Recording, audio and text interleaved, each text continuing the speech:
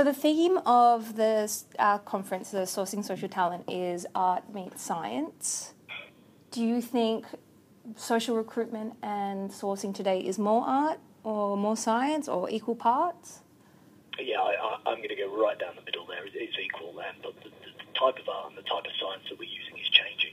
So traditionally, the art was how you spoke to a candidate, how you convinced them to be interested in an opportunity. It was being able to sense whether a candidate was good or not, and whether a job was, how it fitted into the market. And to a large extent, that still exists.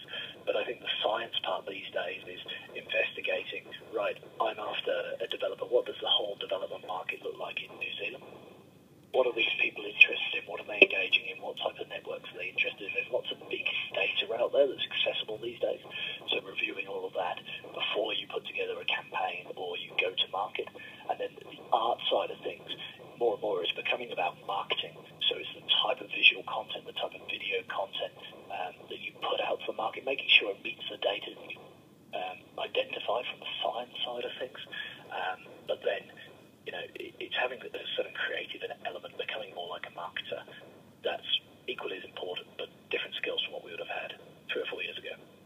What industries do you think really need to start upskilling in this area now, where they're perhaps not prepared for the way that recruitment is quickly changing? The obvious answer is it's the industrial blue-collar sectors, because they were slower to uptake the likes of LinkedIn in terms of their usage, and we're actually seeing a lot of those types of markets really fly onto LinkedIn still, whereas sectors such as technology, people are leaving LinkedIn, so very, very different audiences.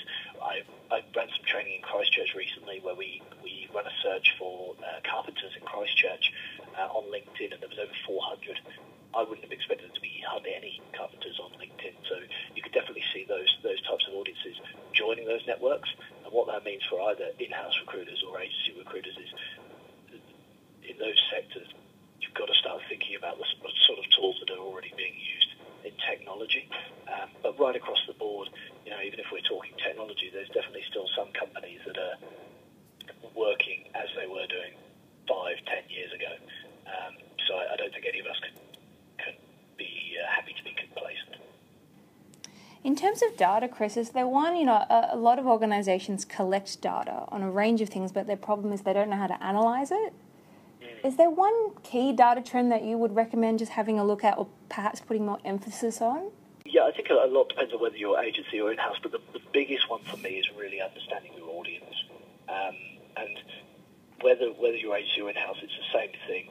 You need to understand the specific group of people that you're trying to target, either if you're sourcing them or if you're targeting marketing to them. Because if you don't get that right, you could create the best marketing campaign there is. But if it's not shown to the right people, or if it doesn't appeal to the right audience, then it's going to fail. And on the same message, if you've got a really, really good job, but you don't know how to communicate and sell it to the audience because you don't understand your audience, then you're going to really struggle to fill that role. So it's utilising the wide variety of information that's available out there to understand the generalisations of your audience, but also if you're contacting one person, the specific things that are relevant to them. So, what are their hobbies? What are their interests? Are they married? Are they single? Do they like travel? All of those things can help influence them, giving you a better chance of actually getting them into a job. So for people who are coming to the conference to see you, what will they take away? So what you can expect from me at the conference, well, what we're going to be talking about is recruitment marketing. I'm not talking about marketing your brand, whether employment or agency. I'm talking about how to market specific jobs. So we're going to go through a real-life case study that we did in conjunction with one of our partners, where we looked to recruit over 40 bankers across New Zealand into new roles.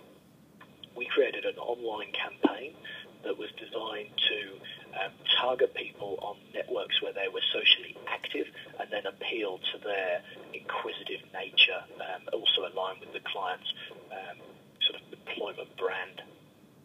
This has been running for the last 4 weeks, and we've got the first set of data back through, and it looks to have been a very, very successful campaign. So we're going to give an overview of how we came up with the concept, how we implemented it, and how we measured the results. And hopefully by the time the conference is here, we'll be able to walk through the specific results as well. So Chris, who inspires you in the industry? I think there's an awful lot of so-called thought leaders out there in the industry, and I've got a lot of respect for all of them. What I really admire are people who are doing their day-to-day roles, their recruitment managers or their recruiters at agencies, who are prepared to do things slightly different. And there's an awful lot of them in New Zealand that I've bumped into who've just done something slightly different or just tried a new idea, and maybe it's failed, maybe it's been successful, but they've at least given it a go.